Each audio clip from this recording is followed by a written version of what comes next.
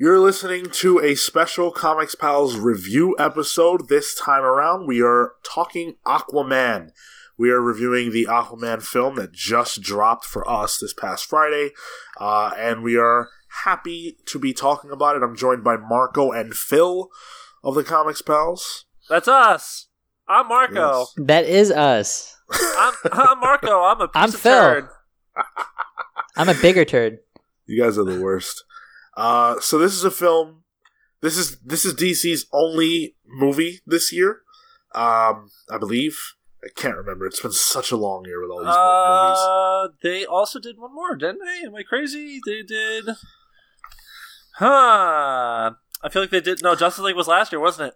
Yeah, pretty sure this was their only offering this year. Yeah, okay. And so for that reason alone, it was hotly anticipated. But then when you add the fact that it does things that have never been done before, just the way that it uses water and how so much of it takes place underwater, this is a movie that visually a lot of people are anticipating very much. So, before we jump into our review, we're going to start the way we always do with these things, which is by me having you guys guess the Rotten Tomatoes tomato meter score and the audience score. We'll see who's right, and we'll dunk on the one who's not right. So Dunk them underwater. We'll dunk them underwater. Yes, we'll actually sacrifice them to the trench. I do have. Yes. All right, yeah, all right. So, tomato meter score and audience score, Marco. So, I know the last episode we did, 112, we sort of discussed this, but I'm going to assume it changed. So I'm going to say tomato score 75 and audience 78. Okay, Phil? I'm going to say the tomato meter is a 69%. And I'm going to say the fan reaction, the audience score, is a 85%. All right. So we've got a 63% Ooh. tomato meter. What do you say again, Marco? I said 75. Yeah, you shit, dude. I won. We're both And- over. We both lost. Nah, I won. Phil lost less. Yeah, my whole life mantra. And an audience score of 86%. Oh, I was really Wow. close there. Yeah. I said 85. Damn, Yeah. okay. So, very interesting. Now, we're going to jump into it. We start with no spoilers. So, if you haven't seen the movie, or if you've seen it and, you don't want to... Well, if you've seen it, you want to hear what we have to say. But if you haven't seen it, we'll talk about it here a little bit for you guys, give you our initial impressions, and then we'll move into spoiler stuff. So if you don't care about spoilers, you're going to want to stick around. But otherwise, let's start with our score. Give the movie your score, and then just talk about, why you gave it that score. Of course, without spoilers. Phil, why don't you start? I would give this... You know what sucks about this? Is I never remember what I give other things, so I can't. I can't benchmark it because I'm trying to think of Venom, Wonder Woman, and Avengers. What I gave those movies, and I don't remember what I gave any of those movies.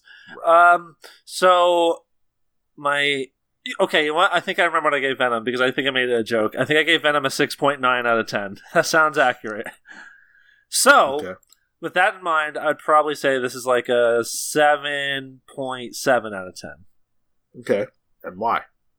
Oh, it's pretty good. It's structurally messy, but there are things I like in this movie quite a bit, and there's other parts where I was like, I'm trying to be vague here, and there's other parts where it's like, it was fine.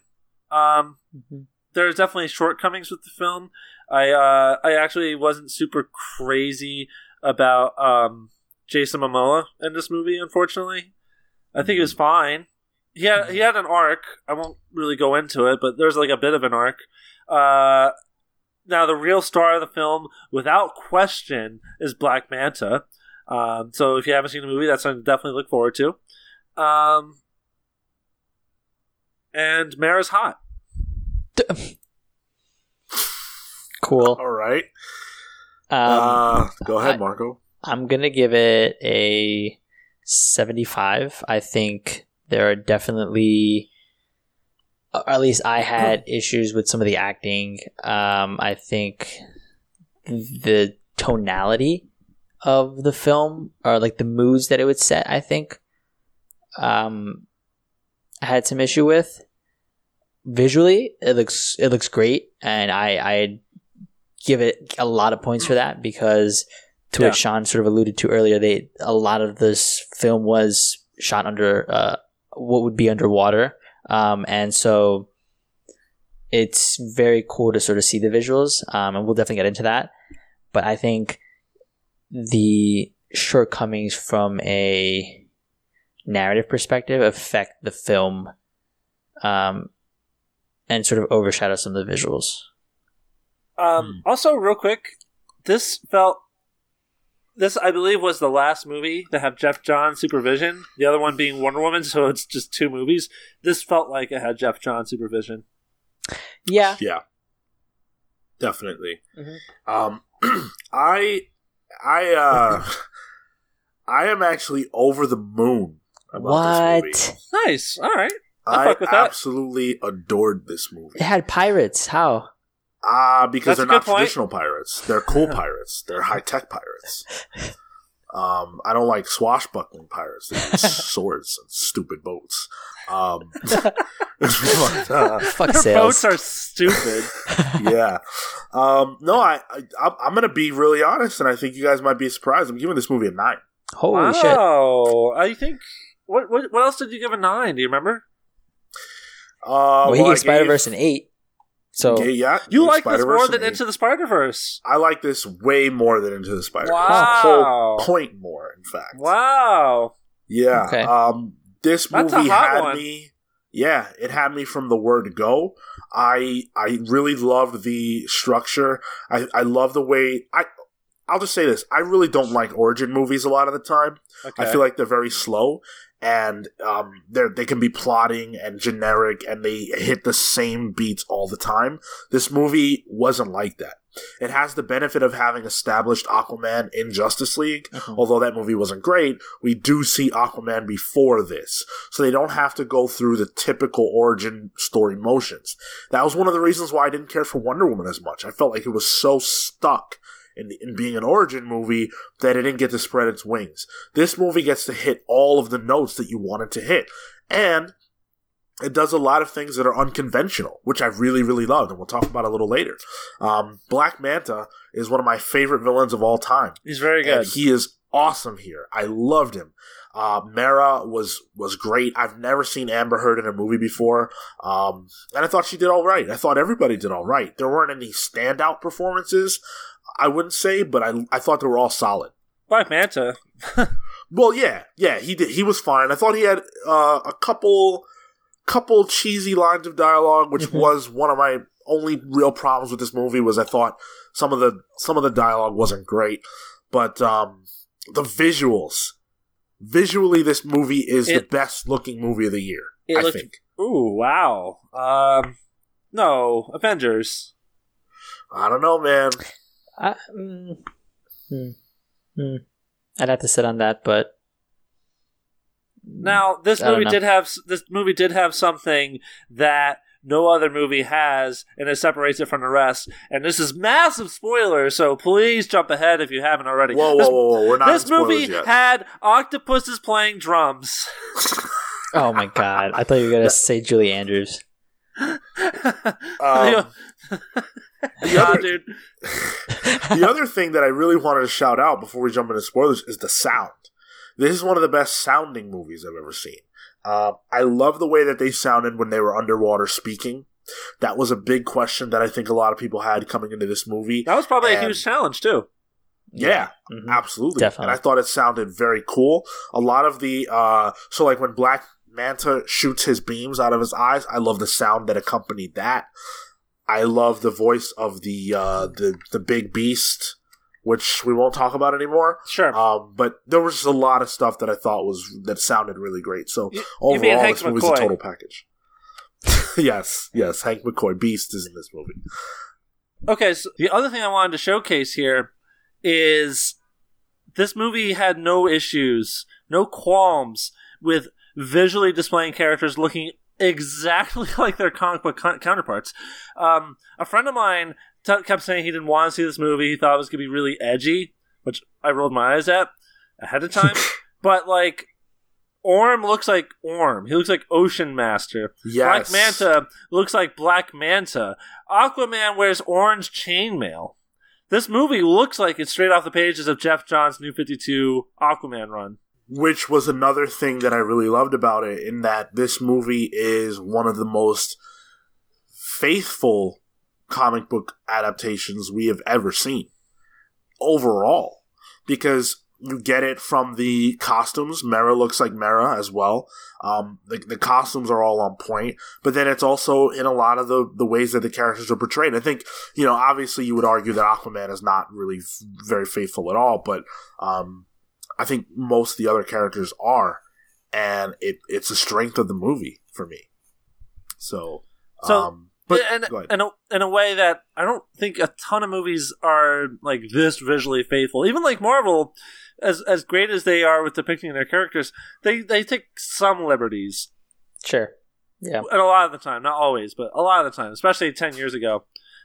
This movie is like, yep, straight from the pages.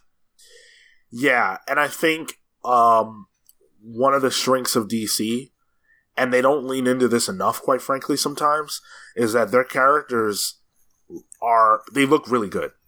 Like, their costume designs are great, and you don't need to fiddle with them much to get to something that looks really good. You could rip basically you could rip the modern Batman or the modern Aquaman or the modern Wonder Woman costumes and put them in a movie and they're just fine.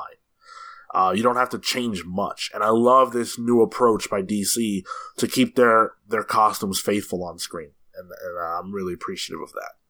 But let's jump into the spoiler section. Again, we gave our ratings. I gave a 9. Marco, you gave a... 7.5. And Phil, you gave a... 78. Cool. So with that, we're in spoilers. If you have seen the movie or if you haven't seen it but don't care, stick on board with us. So this movie actually starts with the origin of the love story, really, between Arthur's father, Aquaman's father, and Aquaman's Nicole Kidman. mother. Sorry? Nicole Kidman. Yes, Nicole Kidman, who I actually thought was really good in this movie. And Jango Fett. Oh, yeah! Wow, shit. You're right. Wow, that changes things. Remember when she ate the goldfish?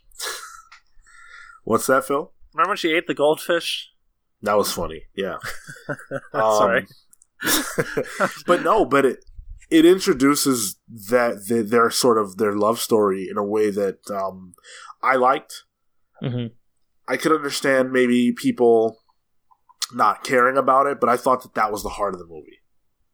Yeah, well, if you have an entire thing where the question is the legitimacy of the throne in this a trident or whatever with Orm and Arthur, it's basically, it's got that royal element that Black Panther has and like Lion King and Hamlet and shit, where it's like, if you don't have this element of like what defines Arthur's character, so that later when he has like trying to raise his legitimacy for the throne, then like you said, it's the heart of the movie here. It establishes who Arthur is and why there's conflict later in the movie. Mm-hmm. Yeah, exactly. And I thought a lot of those early scenes were, they were cute and they were kind of funny. I know that some people have felt like that was cheesy. I disagree. I loved all that. I think it worked. There were maybe like a couple lines here or there that might have been, but I mean, overall, I think to drive the point home, it did its job. And obviously, it's sort of the catalyst for the whole Atlanta subplot, and so like I think it makes sense and serves the film pretty well. I misheard you. I thought you said Atlanta subplot, and I was like, "What movie did you see?" I didn't realize you said Atlanta. And then so we don't miss it. Her action sequence, Atlanta's action sequence, there was also really cool. That was cool. That was especially like just in the house and everyone just like bursting in. That shit was cool. Yeah, this movie is very well choreographed in terms of how they portrayed action sequences. Like, I don't want to get ahead of myself, but the second fight scene between Ocean Master and Aquaman, particularly, was like, holy shit. Yeah, absolutely. And we can skip ahead a little bit and get to that, because that's the first time we really get to see Aquaman in all his glory. Or, I'm sorry, I thought you were talking about the first action sequence between Aquaman and Black Manta, where they're that was awesome as shit too. Yeah, I thought that was really cool. And what I loved about it so much, even though the dialogue wasn't necessarily the greatest, but I love the way that it showcases a flaw in Aquaman. That, Man of Steel tried to set Superman up as a flawed figure by having him kill Zod, and to give him that sort of, that big mistake, quote unquote. This does a similar thing, but in a much lighter way, in a much more in a way of like, you could definitely see why Aquaman made that choice, but it's clear that the choice he made haunts him. Letting Black Manta's father die. He could have saved him, but he chose not to. This is very similar to the Jeff Johns book, by the way. Yeah. Yep. Absolutely. And I love the way that they did that. I love how Aquaman's kind of like, the ocean will judge you now, or whatever it is that he says. Yeah. It will show you no mercy or whatever. Something like that. And Black Manta, it gives him a clear path for revenge. There were, and this was one of my big things in almost each of these major scenes, there was something that would just take me out of the movie. And that Black Manta scene where Arthur sort of leaves them and the dad pulls out like a grenade and he goes, "You have to live so you can kill him." And I was like, okay. And I turned over to Miranda, and Miranda was already staring at my face going, what? But those were riddled throughout a lot of scenes. And I think because of that, it sort of disrupted the way I got into the movie and the way I cared about the relationship between him and his father, because it wasn't even something personable. It was like, you have to get back at him. Like, it wasn't anything between them as father and son. And well, no, it was kind of like that Black Panther thing where Killmonger has a reason to want revenge on T'Challa, but this is a little more direct because Arthur is directly responsible for this character dying. And I like it because it shows direct ramifications for a hero for their actions. Because Arthur did that, he has to deal for, presumably the rest of his life with Black Manta's scorn and vengeful-filled heart toward him for what he did. Like, Arthur's actions have quantifiable ramifications here. And it's what sets up that dynamic so well. But it doesn't make it feel like there was a relationship there worth him going after somebody. Like, obviously it was his dad. He killed his dad! Right. But I'm saying the way that it was provided to us in that moment, which you would assume to be a more personable and intimate moment, I didn't feel anything there. And so you wish there was more time to establish like a father-son relationship, I guess? Not even that. I wish, sure, the passing of the knife was fine, but there wasn't anything. It didn't feel ceremonial. It just felt like plot. Marco's saying that the dialogue that they passed between each other when his father was dying was bad. Yeah, it didn't convey anything. If your dad was dying in front of you, you'd probably say like "I love you," or there'd probably be some emotion there other than your dad saying, "Okay, you got to live, so go kill that guy." Now, the only thing that I could think, I agree with you, Marco, by the way. The only thing that I could think of to rationalize that was that his dad is trying to give him a reason to not die with him. That's how I sort of took it after the initial, like, oh, that was weird. You know what I mean? I mean, he pulled out the grenade. I thought that would be it. He was ready to stay. he didn't seem to care. All right. But no, ultimately, I think even if that was the case, there was better dialogue that for sure. used there. I'm not trying to argue that aspect. I thought you were questioning like his motivation, where it's like, no, I don't think he cares that much about his like. I don't see the care or the bond between these characters. So why does he want to kill Aquaman? But no, the Aquaman, the dialogue is a disservice a little bit to that scene, which is totally fair. Yeah. And then we get our first underwater sequence, where we get to see Orm and everybody else. And I was really apprehensive about Orm coming into this movie. Mm-hmm. I like Patrick Wilson as an actor. He's fine. I liked him in Watchmen. But I didn't know that I really thought he was that strong of a villain. Yes. Going into the movie, you mean? Yeah. Okay. In the movie, though, I actually really liked him. Yeah. And this movie, we'll get to the end later, but this movie actually does justice to this character in a way where I felt the comics failed. So in the book, Orm is just bad, and that's it, and whatever. He's just a bad guy. In this movie, there's a little more understanding as to why he feels the way he does. Although in the earlier parts, I think he does kind of get mustachy villain. Yeah. Let me ask you this, for the listener's sake: how would you compare comic book Orm to movie Orm, and why did it work so well for you? Right. Okay. So, comic book Orm, I didn't really feel like his motive was that solid. To be honest with you, I'm struggling to remember what it even was, quite frankly. It's like to stir the pot. Yeah, it just felt like generic, like I want to do this. But in the movie, it's a little clearer. They do spit up all the trash from the ocean, which they're not going to go too hard on the environmental issue because it's a movie and they don't want to, get into all that. But it's very obvious what they're trying to put down, which is that they suffer because of what we do, right? Right. And that's easy to understand. A lot of people care about that issue right now. So getting to see them be, they mention in the film that their children get sick and die. Their creatures suffer. Their water is poison. Mm-hmm. That hits home.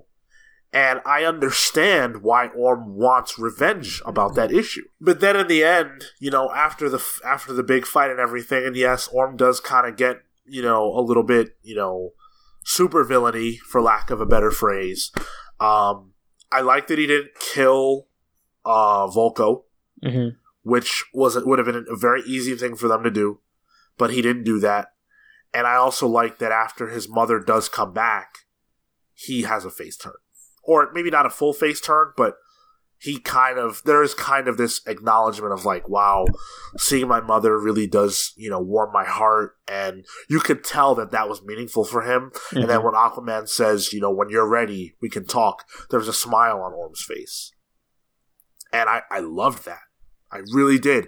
And I was thinking about this, and so often with these movies, we don't get family. Mm-hmm. Yeah. When the movie ended, Marion actually turned to me and was like, "I'm confused." And I was like, "What's up?" He was like, "This movie was happy ending." And I was like, but it was just funny. I was like, "Oh, you're right. It like resolved to a positive conclusion." Yeah, a positive conclusion about family. That never happens. I can't even think really of a family superhero movie where it's actually a family. Because yes, Guardians, but that's modern family type thing. Like, the family is not who you're born into; it's who you befriend or whatever. This is like actual blood. And go ahead. Not just that, but so many superhero movies, the antagonists die. Right, exactly. That was the other thing. We never get to see a villain sort of about face. We never get to see a villain have a change of heart. Mm-hmm. This was one of the rare occasions where Orm lived long enough to see himself sort of change. We almost had it with Killmonger, but they killed him. And I love that here as well. This movie does a lot of things right, and it subverts your expectations. That is a under-treasured thing in today's cinema landscape. Because if you think of a movie like The Last Jedi, where everyone is furious over that movie subverting expectations, people don't like the unexpected. And this movie, I think, because there were no expectations, for like legitimate expectations, I think it subverting your expectations with what they do with Orm, or even Black Manta to a lesser extent, I think it's a pleasant surprise for everyone. Mm-hmm. Yeah, absolutely. There were some other examples of the movie subverting expectations that I think set us up for that. So there's the early scene in the bar where that group of rough guys come up on Aquaman, and I immediately rolled my eyes. I was like, dude, come on, why are we doing this? And then they want to take selfies, and that was fun. For me, it was very funny, and it was like, oh, okay, yeah, cool, sure. It does something similar to what John's run did, which is like just set him up to be like who is this person? And he's obviously not just a dude that throws fists around. It's like he's more than that, and he can be someone who is relatable. Yep, exactly. And even though he wasn't necessarily like into it at first, you can see that kind of changes and he has fun with it. Yeah, and that was cool to see. I think this movie had plenty of opportunities to make Mera a damsel in distress, and it really rejects that almost every single time. Not every time, but they save each other. It's not a one-way street. Yeah. Some people online were mad, saying things like, "Oh, well, Atlanta and Mara need Aquaman, the strong man, to reclaim Atlantis or whatever, and save Mara from Atlantean wrath or whatever." I don't see it that way at all, quite frankly. There's something that you kind of have to accept, which is that Atlantis operates a certain way in terms of royalty, and it is what it is. Yeah. He was the rightful heir or whatever, and that's how it is. Aquaman is a male character. Sorry. One thing I thought that was odd is now that they know that Atlanta is alive and she was the queen or the ruler, wouldn't you think the way it works is like, oh, you're alive, well, then you're still in charge of Atlantis. Like, there's no need to abdicate the throne. So the thing about it is that Aquaman has the legacy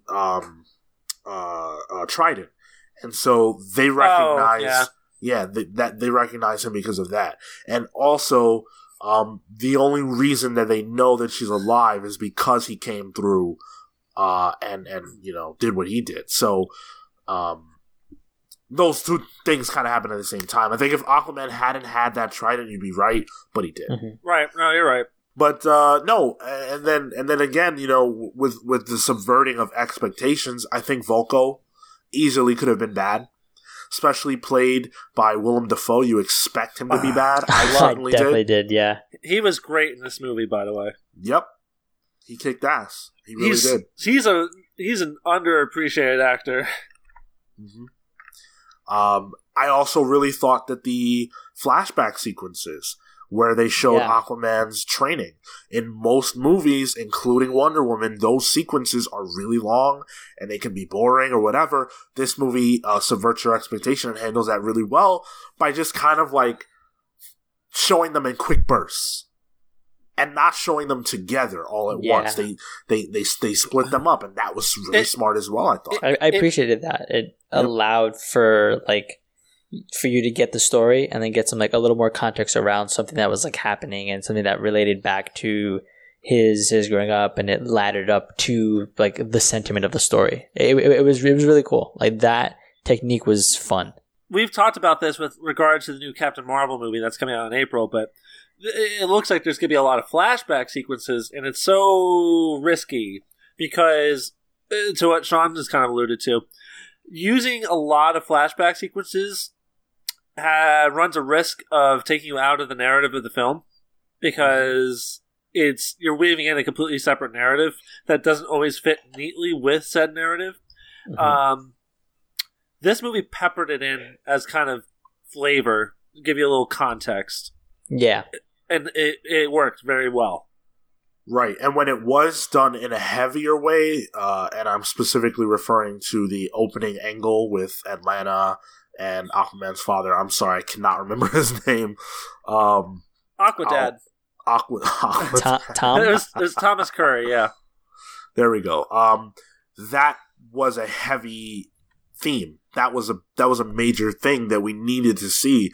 And I remember seeing the film and going, all right, well, this is great. I don't have any problem with that. I just hope that we don't now have to see, okay, here comes his training. Here comes him as a teenager. And that's not what they did. So I'm really pleased with how that went.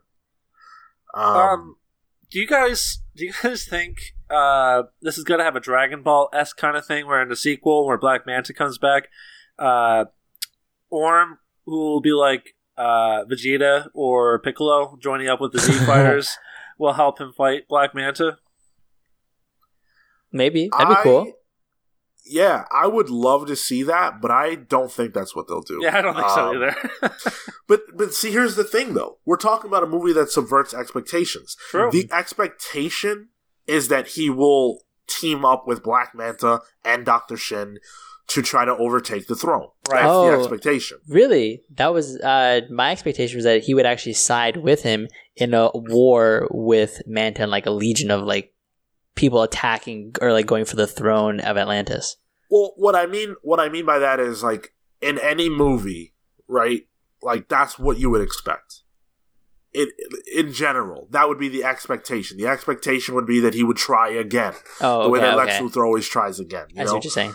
But this movie did such a great job of subverting expectations that even though that's what I think immediately when I see it, it could go the other way. It could go the way you just said, Marco. So it's hard to say. That's kind of cool. Yeah. No, totally. I kind of appreciated how much they distanced themselves from Justice League. There was like a little bit of that, but they let this movie really be its own thing. Mm-hmm. They just had like 2 quick references. Maybe it's like, oh, you defeated whatever his face was. The PS2 villain. Yeah. Yeah, Steppenwolf. Yeah, I did appreciate that too. I didn't want, a ton of references. I like how they handled it here. Very, very well done. We should probably talk about what I thought was the worst part of the movie. Okay. Which was the desert stuff. Okay. But yeah. Specifically the stuff where Aquaman and Mera are walking through the desert and they're talking and all that stuff.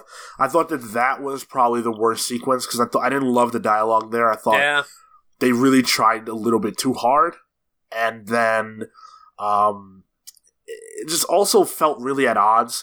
It was cool to get to see something so different visually, and again, this movie's beautiful. I think they wanted scenes in this movie that contrasted with the ocean stuff, because I think they were worried about a palette that was too monotonous for 2.5 hours.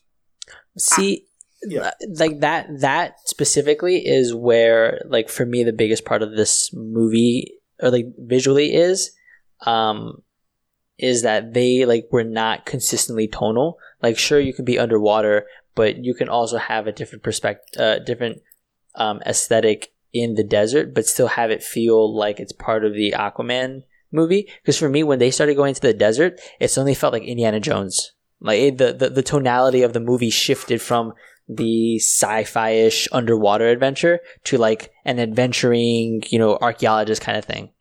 I think that was the point.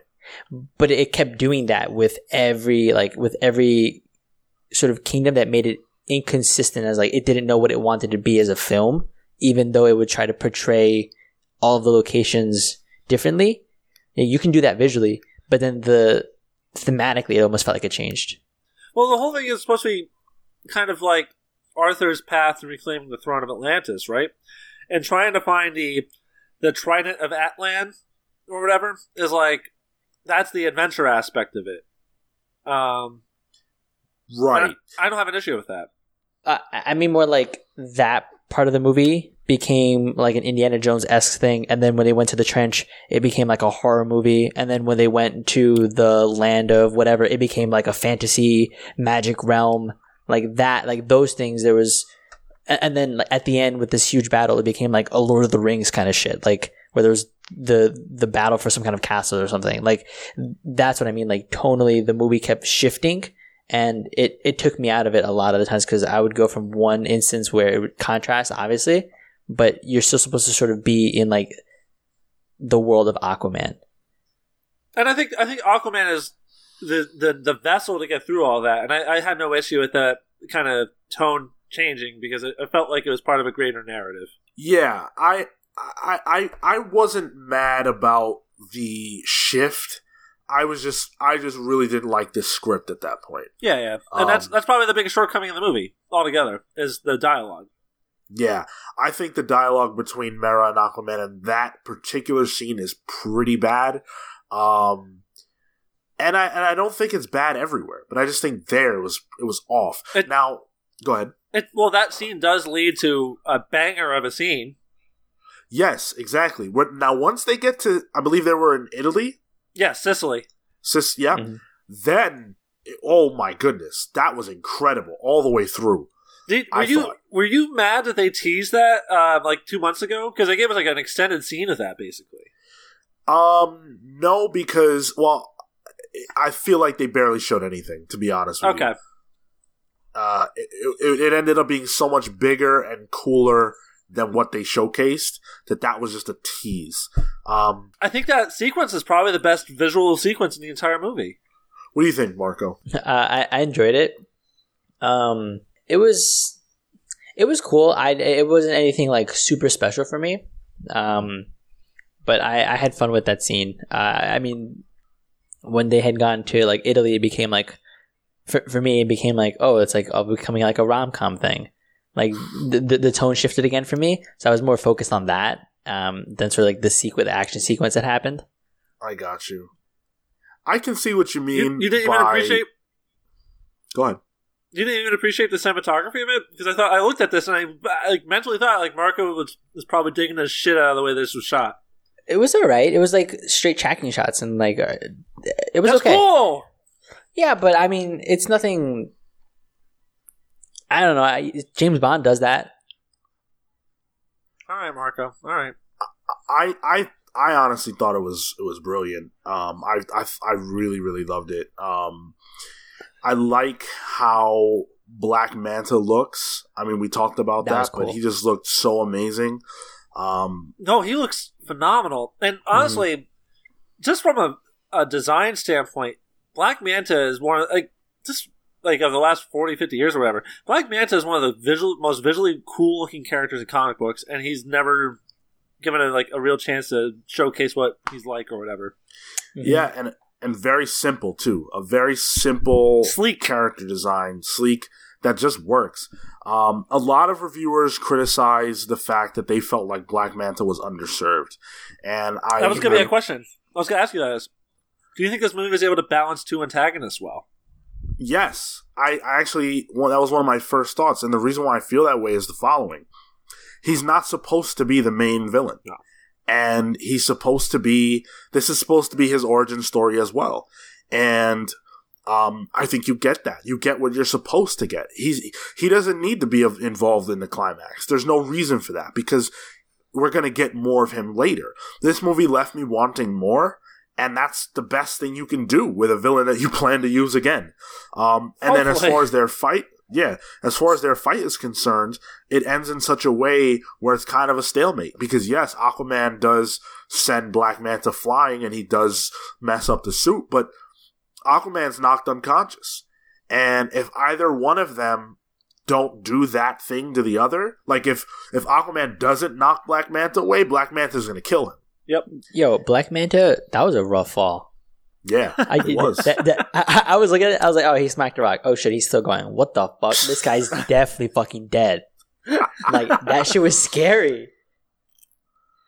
But I just love the fact that we did get a really cool fight between them, and that there is the promise of more. I don't think we've seen the last. Obviously, we haven't seen the last. I don't think that we needed a ton more from this character. So I don't believe in that criticism. That's a good point because, like, I definitely thought he was a little underserved because he was just kind of just like this sort of pestering and because it hadn't been set up properly for me at the beginning. The follow ups with him weren't as like I didn't feel like they were as impactful. But to your point, it definitely makes sense for a character that isn't supposed to be the main villain to just be that sort of time-to-time antagonist before becoming that full-fledged villain in like a future movie, ideally. Like, I think definitely it's a really good point. It's a nice little in-between of Superman 1, where General Zod is teased in the beginning, and him being the main antagonist of Superman 2, and Daredevil, where Poindexter is a major secondary antagonist in Daredevil Season 3, but unfortunately, we're not going to see him in his full force in Season 4. I heard it was a good season, too. The writers were talking about it, yeah. So you definitely get the impression that Black Manta will be an absolute monster in the sequel. Maybe he's going to steal fucking Aquaman's baby and murder it and give Aquaman a hook hand. Yeah, I'm very much anticipating his return. I think a lot of the critique there is overblown. He feels like a Boba Fett character in this movie. Yep, he does. That is exactly the proper analogy there. I think he definitely feels like Boba Fett, but the difference is that Boba Fett gets punked, and then that's it for him. Whereas Manta, we know, is going to come back and get his revenge. And Django's Arthur's dad. There you go. Quite frankly, throughout the entire sequence, I was rooting for him to win. I wanted him to win, and that never happens. So, you know. But I'm biased, because I like Black Manta more than I like Aquaman. So, moving on, though, the movie does jump into the trench. Hey, that was crazy. We talked about this in the book club. Like, they're not going to use the trench, are they? Yeah, probably not. Like, they'll make reference to it, and then like legit, they jump in the trench. I'm like, dope. He's one of those fucking guys that's doing a Finn Balor pose, and I'm just like, we're fucking in. We are in, I was folks. very much anticipating this sequence. I was very hyped, and it didn't disappoint. The only problem that I had, I thought visually it was fantastic looking. I thought the monsters themselves looked great. My biggest problem was with Mara there. She should have destroyed them, and that doesn't happen. She spends a lot of time like trying to get away from them, and that made no sense to me, because there's a moment where she obliterates one, and then another one grabs her, and she's just like, I don't understand why she couldn't just do the same thing. They were trying to build a sense of tension. Right, and that's one of the failures of movies that deal with these characters is, you know, comics they choose... Yeah, they choose the moment over what's real, and that took me out of it, where it's like, come on now. What do you think, Marco? That's when the movie became a horror movie. Like, it went from, we have this, like, having this ragtag adventure, archaeologist stuff. Oh, we're falling in love. Tease. And then, like lightning, and there's a monster comes out and, like, tries to swipe at people. It's like, okay. That was quick. But it looked fucking cool. Yeah, I guess the core difference in the way that you and I are looking at this film is that I felt like I was getting everything that I could have wanted in one movie. You know, like, I was happy with the changes, because it's like, oh, cool, now we're getting like a sequence that's very horror focused, and it was cool. So, you know, and we're now, you know, go ahead. So, I thought I had leaving this movie. I went to this movie exhausted. I was really tired, and I was not looking forward to it. And not because of the movie, just because I was like, I don't have the energy to watch a 2.5 hour like action film. And I walked out of it feeling kind of rejuvenated. And I remember thinking, this felt kind of like maybe Marco already alluded to Indiana Jones, and it felt like a Flash Gordon type thing, because it felt like a 2.5 hour serial where it's just a lot happens in blocks of the movie, and you have a character that kind of takes you from one setting to one situation to another. And I think if there was a better, I'm not trying to trash Jason Momoa, but if there was like a better actor, it would have transitioned better. But I don't think he was a problem. I think he was good enough that it still worked. And I like you, Sean, I really like what they did there. I like that it jumps around so much to basically lead to that conclusion, because it's like the 7 trials of Aquaman or something. Right, exactly. That's exactly it. It felt like this movie was, first of all, it felt like a video game in the sense that it was able to transition between different phases of this adventure and sort of drop you in the middle of them. But also it felt like, in a lot of ways, the trials of Iron Man, the trials of Aquaman, and Iron Man for that matter, and it also felt in a lot of ways like a redemption of the parts of the Aquaman character that people did not like from Justice League. He becomes more humble in this movie. He becomes more human. There's a moment where after he fights with Manta, he says to Mera, "I'm responsible for what he is." And he clearly feels bad. Yeah, that was brilliant. It's a hero's arc for clearly. It kind of feels Greek in a way, where it's like this mythology of this character who it's the path to becoming a hero. In this case, a king. Yeah. I think the beats definitely do, but for me, just the way it was represented, I was, I guess, expecting more of like a consistency, like Spider-Verse had like a consistency visually, but it had different art styles interwoven that didn't like take over the direction of the film necessarily. Yeah. I don't think you're completely wrong. I said on the outset that there were structural issues, and I think it's a little messy when they do it, but I think it still works, and I appreciate the ambition of it. Yeah, because most superhero movies don't attempt any. I haven't seen a superhero movie like this. Exactly. That's exactly how I feel too. Like it feels very, very unique in a lot of ways. And it's ambitious, and hats off to James Wan and crew for trying this. Your results may vary. I guess I obviously really loved it, but the other thing is the world feels lived in, not the DC universe, but the ocean. Mm-hmm. Mm-hmm. Like going into the trench like that, it makes it makes the ocean seem like an entirely different world. And in real life, the ocean covers 70-something% of our entire planet. And most of it we have not even explored because it's too deep and the pressure's bad or what have you. And this makes it feel lived in and unique. Yeah, 100%. But at the same time, they let Aquaman, who is a man of two worlds, not unlike Clark Kent, explore the surface world and the water world.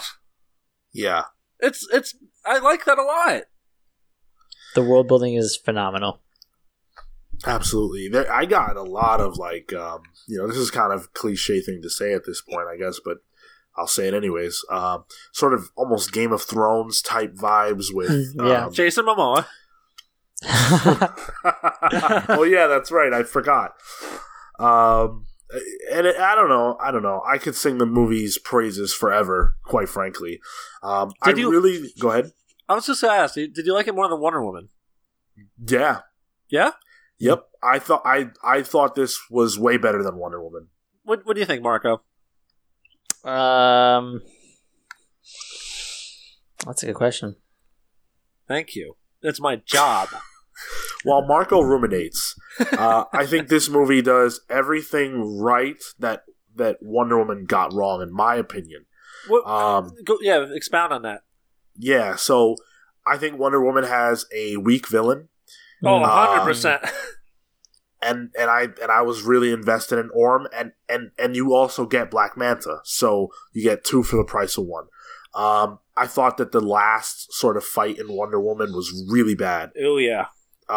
Whereas this one, I was on the edge of my seat. I loved the whole sequence when Aquaman comes back riding the I forget the name of the monster, but when he comes, Julie Andrews. when he's riding Julie Andrews, that sounds horrible. That's a different movie.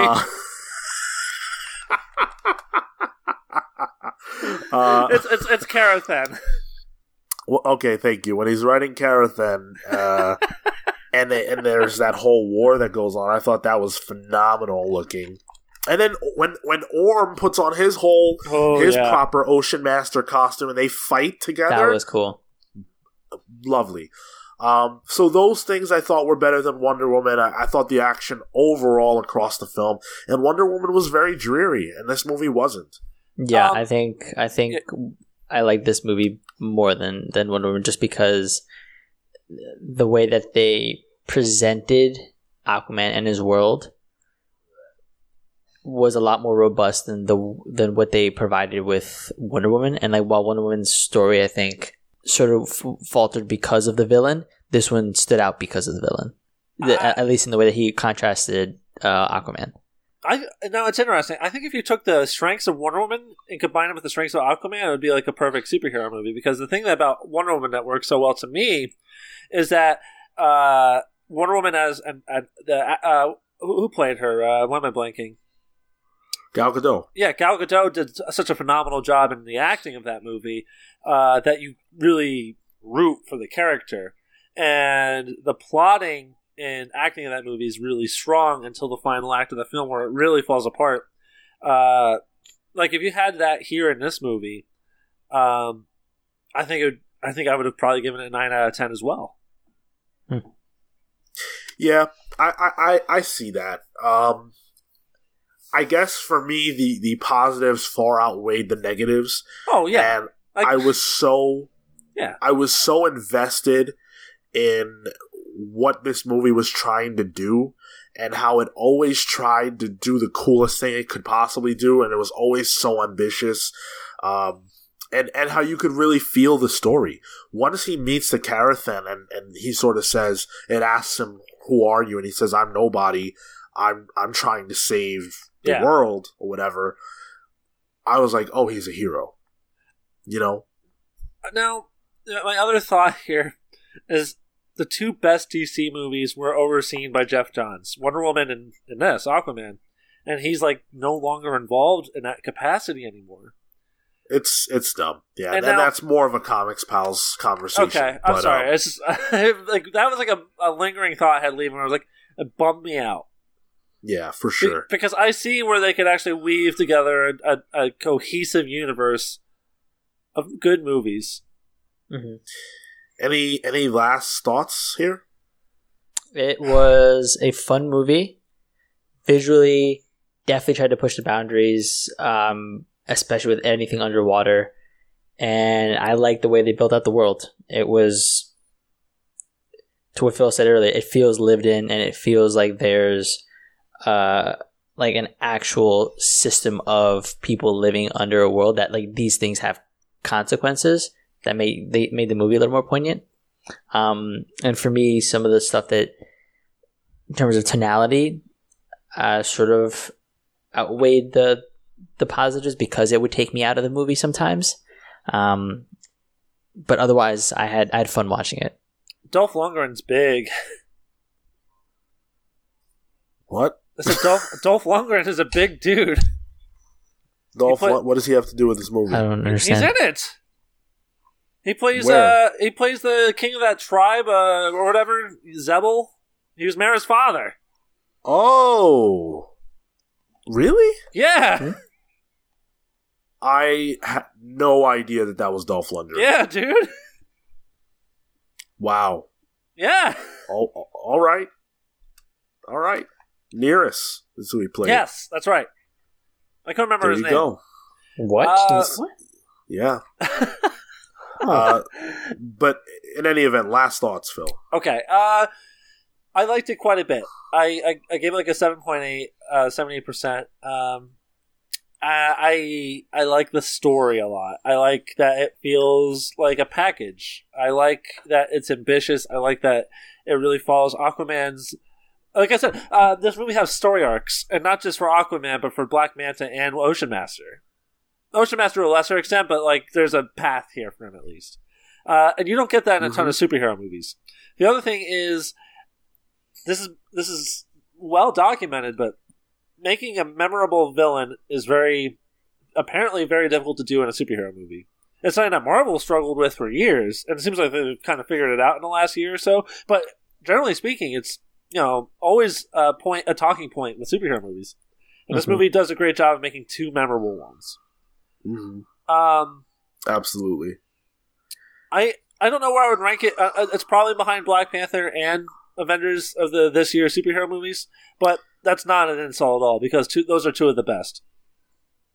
Yeah, and we're gonna actually answer that question on the next episode of the Comics Pals, so you guys can stay tuned for that. As for me, my final thoughts, this movie was a joy from start to finish. I rarely have I had a better time in the theater watching a film, quite frankly. My biggest regret is that I didn't see this in IMAX. Because, yeah, I would have probably felt even better about it had I done so. I think the acting was solid, and I agree with the criticisms. I think the script in Spaces is weak, but I also think in Spaces it does things that are better than any other superhero movie has ever even thought to do, let alone tried to do. Mm-hmm. And for that, I think it deserves a lot of credit. I mean, there's a lot of heart in this movie, and visually, this is Avatar levels of progression for film, because those underwater sequences, we've never seen anything like that before. The hair and all that stuff. Yeah. Brilliant stuff. That must have been a pain in the ass to do. Yeah. Absolutely. And like the warbly effects. Mm-hmm. Wow, none of us were really a wet blanket about this movie. So yeah, like I said, 9 out of 10. I would have given it more had it had a better script. I think it would have been a 10. But yeah, that's all. So that's our review for Aquaman. Hopefully you enjoyed it. Definitely let us know whether or not you like the film and how you would rate it if you have seen it. And if you haven't seen it and you're listening to this still for some reason, what are you waiting for? Go check it out. It's great. There are plenty of ways you can let us know your thoughts on it. Definitely write us at thecomicspals@gmail.com. And if you want, you can hit us up on social media at The Comics Pals. So with that, we're The Comics Pals signing off on this special edition review of Aquaman. Take care, guys. What would you do with a drunken sailor? What would you do with a drunken sailor? What would you do with a drunken sailor early in the morning?